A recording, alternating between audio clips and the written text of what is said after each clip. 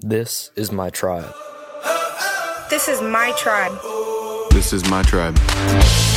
This is my tribe. This is my tribe. This is my tribe. What's up? Welcome to the Tribe Night Messages podcast.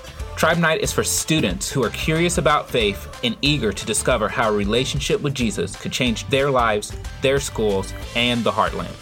For more information, follow us on Facebook and Instagram at cstone.students or text tribe to 94,000. Hope you enjoy the message.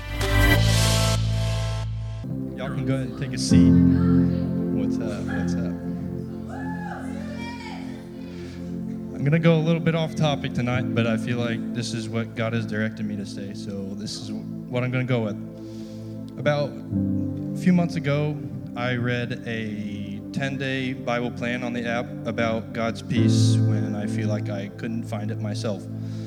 And on the second day, I read the devotional, and it clicked with me pretty heavily. And the author wrote about how he was reminded of God's peace when he thought of a boat at sea during a storm. During a storm at sea, there is raging lightning and thunder, and there are tall crashing waves that can reach about 50 feet. And surrounding all of that, there is an overpowering darkness.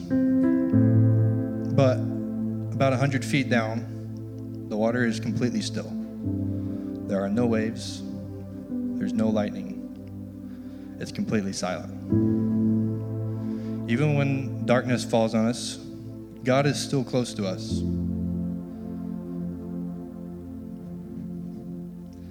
And even though it's dark, God develops us through the storm. Genesis chapter 1, verse 3 says, "And God said, 'Let there be light.' And there was light." God creates light in our darkness. Whatever you're facing tonight or at all does not have to be frightening.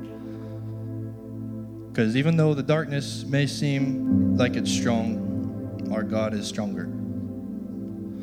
Before we pray, before John prays, I'm going to ask that we pray just like this, with our palms up out in front of us. Praying with our palms up is showing surrender and vulnerability, that we have nothing to hide, nothing to lose, and nothing to gain. This is you physically handing over the reins to God and giving Him full control. Let's pray. Lord, in this moment, we know that you are the only thing that can calm the storms in our lives. And when darkness seems like it's just thick around us, that it's enveloping us, that it's strangling us, you're the light that pierces through all of that. We know that you carry us through everything. And Lord, we surrender to you tonight. With our palms up, we say, take our lives.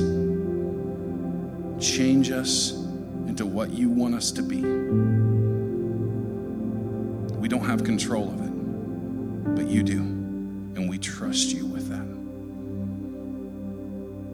Lord, I pray that you just open us up tonight, that you change us from the inside out, because we need you more than anything.